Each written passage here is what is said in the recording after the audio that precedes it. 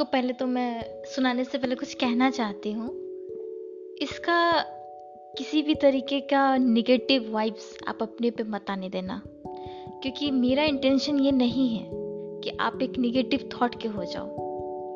ये बस एक मोमेंट है, एक इमोशन है जिसको मैं एक पोएटिक फॉर्म में नैरेट करना चाहती थी।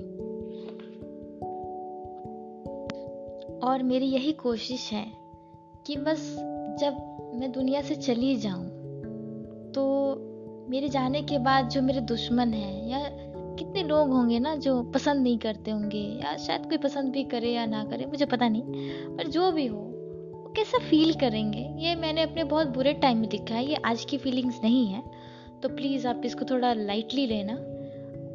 तो थोड़ा दिल थाम के ही सुनना, एंड प्लीज़ अपने दिल पे मत लेना, because life is a gift. चलिए शुरू करते हैं। इस पोएम का नाम है एक दिन। वो एक दिन जो मेरी लाइफ में आएगा, जो मेरी जिंदगी का आखिरी दिन होगा, उस एक दिन के बाद की कहानी है कि एक दिन मैं जाऊंगी, एक दिन मैं जाऊंगी, फिर कभी लौट कर ना आऊंगी। फिर कर लेना जितनी शिकायतें करनी होगी, मना लेना जश्न ताकि तुझे भी तसल्ली होगी।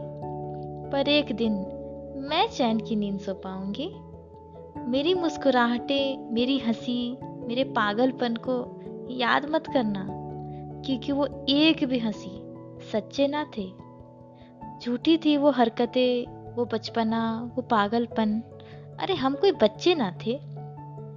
एक दिन मैं खुद को पाऊंगी, जिंदगी से खूबसूरत मौत को आजमाऊंगी। जानती हूँ कोई नहीं आगे पीछे रोने वाला, कोई नहीं है मेरी लाश को ढोने वाला। पर एक दिन मैं जिंदगी से निजात पाऊंगी। गम किसी बात का नहीं होगा, पर मलाल रहेगा कि ये पूरी जिंदगी बेकार नौकरी नहीं निकली। थोड़ा पहले छुट्टी मिलती तो मैं हमेशा हमेशा के लिए खुशियां मनाती। अरे जिस्म बनाने वाले, ये दिल क्यों बनाया? और अगर बनाया तो इसे पत्थर दिल क्यों ना बनाया? एक दिन मैं इस बेरहम दिल को जला कर जाऊंगी।